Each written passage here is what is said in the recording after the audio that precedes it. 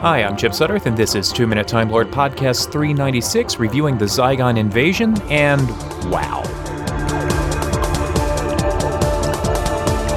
I think Series 9 has ranged up to this point from good to great, but I've got a somewhat vulnerable attention span, and sometimes, even this season, I've had to force myself not to multitask when watching Doctor Who. This was not an issue with the Zygon invasion.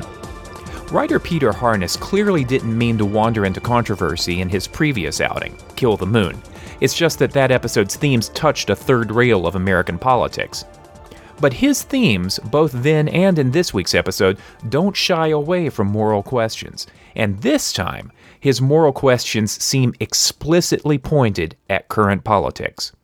Issues of immigration, resettlement, and cultural identity are roiling Europe and North America right now, with some politicians on both continents seeming to race each other to the lowest depths of xenophobia.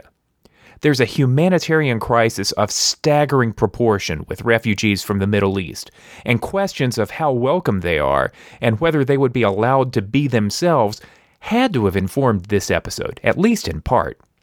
Sometimes it's a little ham-fisted. I'd like to believe that Truth or Consequences New Mexico would be beyond the no British need apply signage point by 2015. But then again, the whole point is how communities respond to a rush of resettlement, and we humans seem to go with our worst instincts at such times. UNIT's military behavior in this episode seemed erratic as well, and the commentary on drone strikes was less than subtle. But hey, Doctor Who is usually unsubtle or dated when it delves into current events.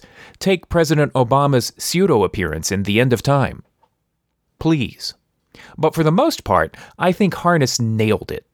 Thanks to Osgood's commitment to her late sister and her refusal to identify which Osgood she is, and oh my god, what a great performance by Ingrid Oliver, who seems to have been forged into steel, and the Doctor's repeated assertion that UNIT can't treat the Zygons as a monolithic culture because they're not, this rises well above humans versus rubber-suited aliens. It's like the Mirror Universe version of Paramount's War of the Worlds TV series. You know, the one that sucked.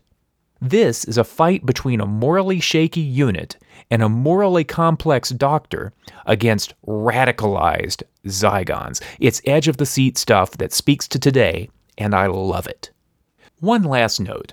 For the second time in 3 episodes, we've been treated to flashbacks from the new series. And let's not also forget the glimpses of classic Doctors back in Davros' lair.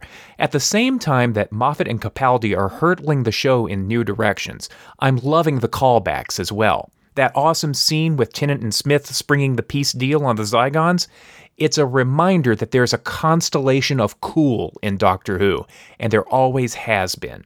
It's also a vote of confidence in Peter Capaldi. You see his predecessors being awesome, and then you see him picking out Amazing Grace, of all things, on his guitar on the TARDIS set, and you know that he and Stephen Moffat are not afraid of any comparisons.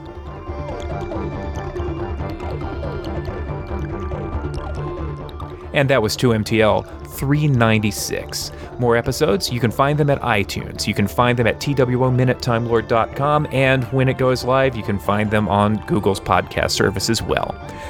Social media, numeral 2 Minute Time Lord on Facebook and Twitter. Thanks for listening.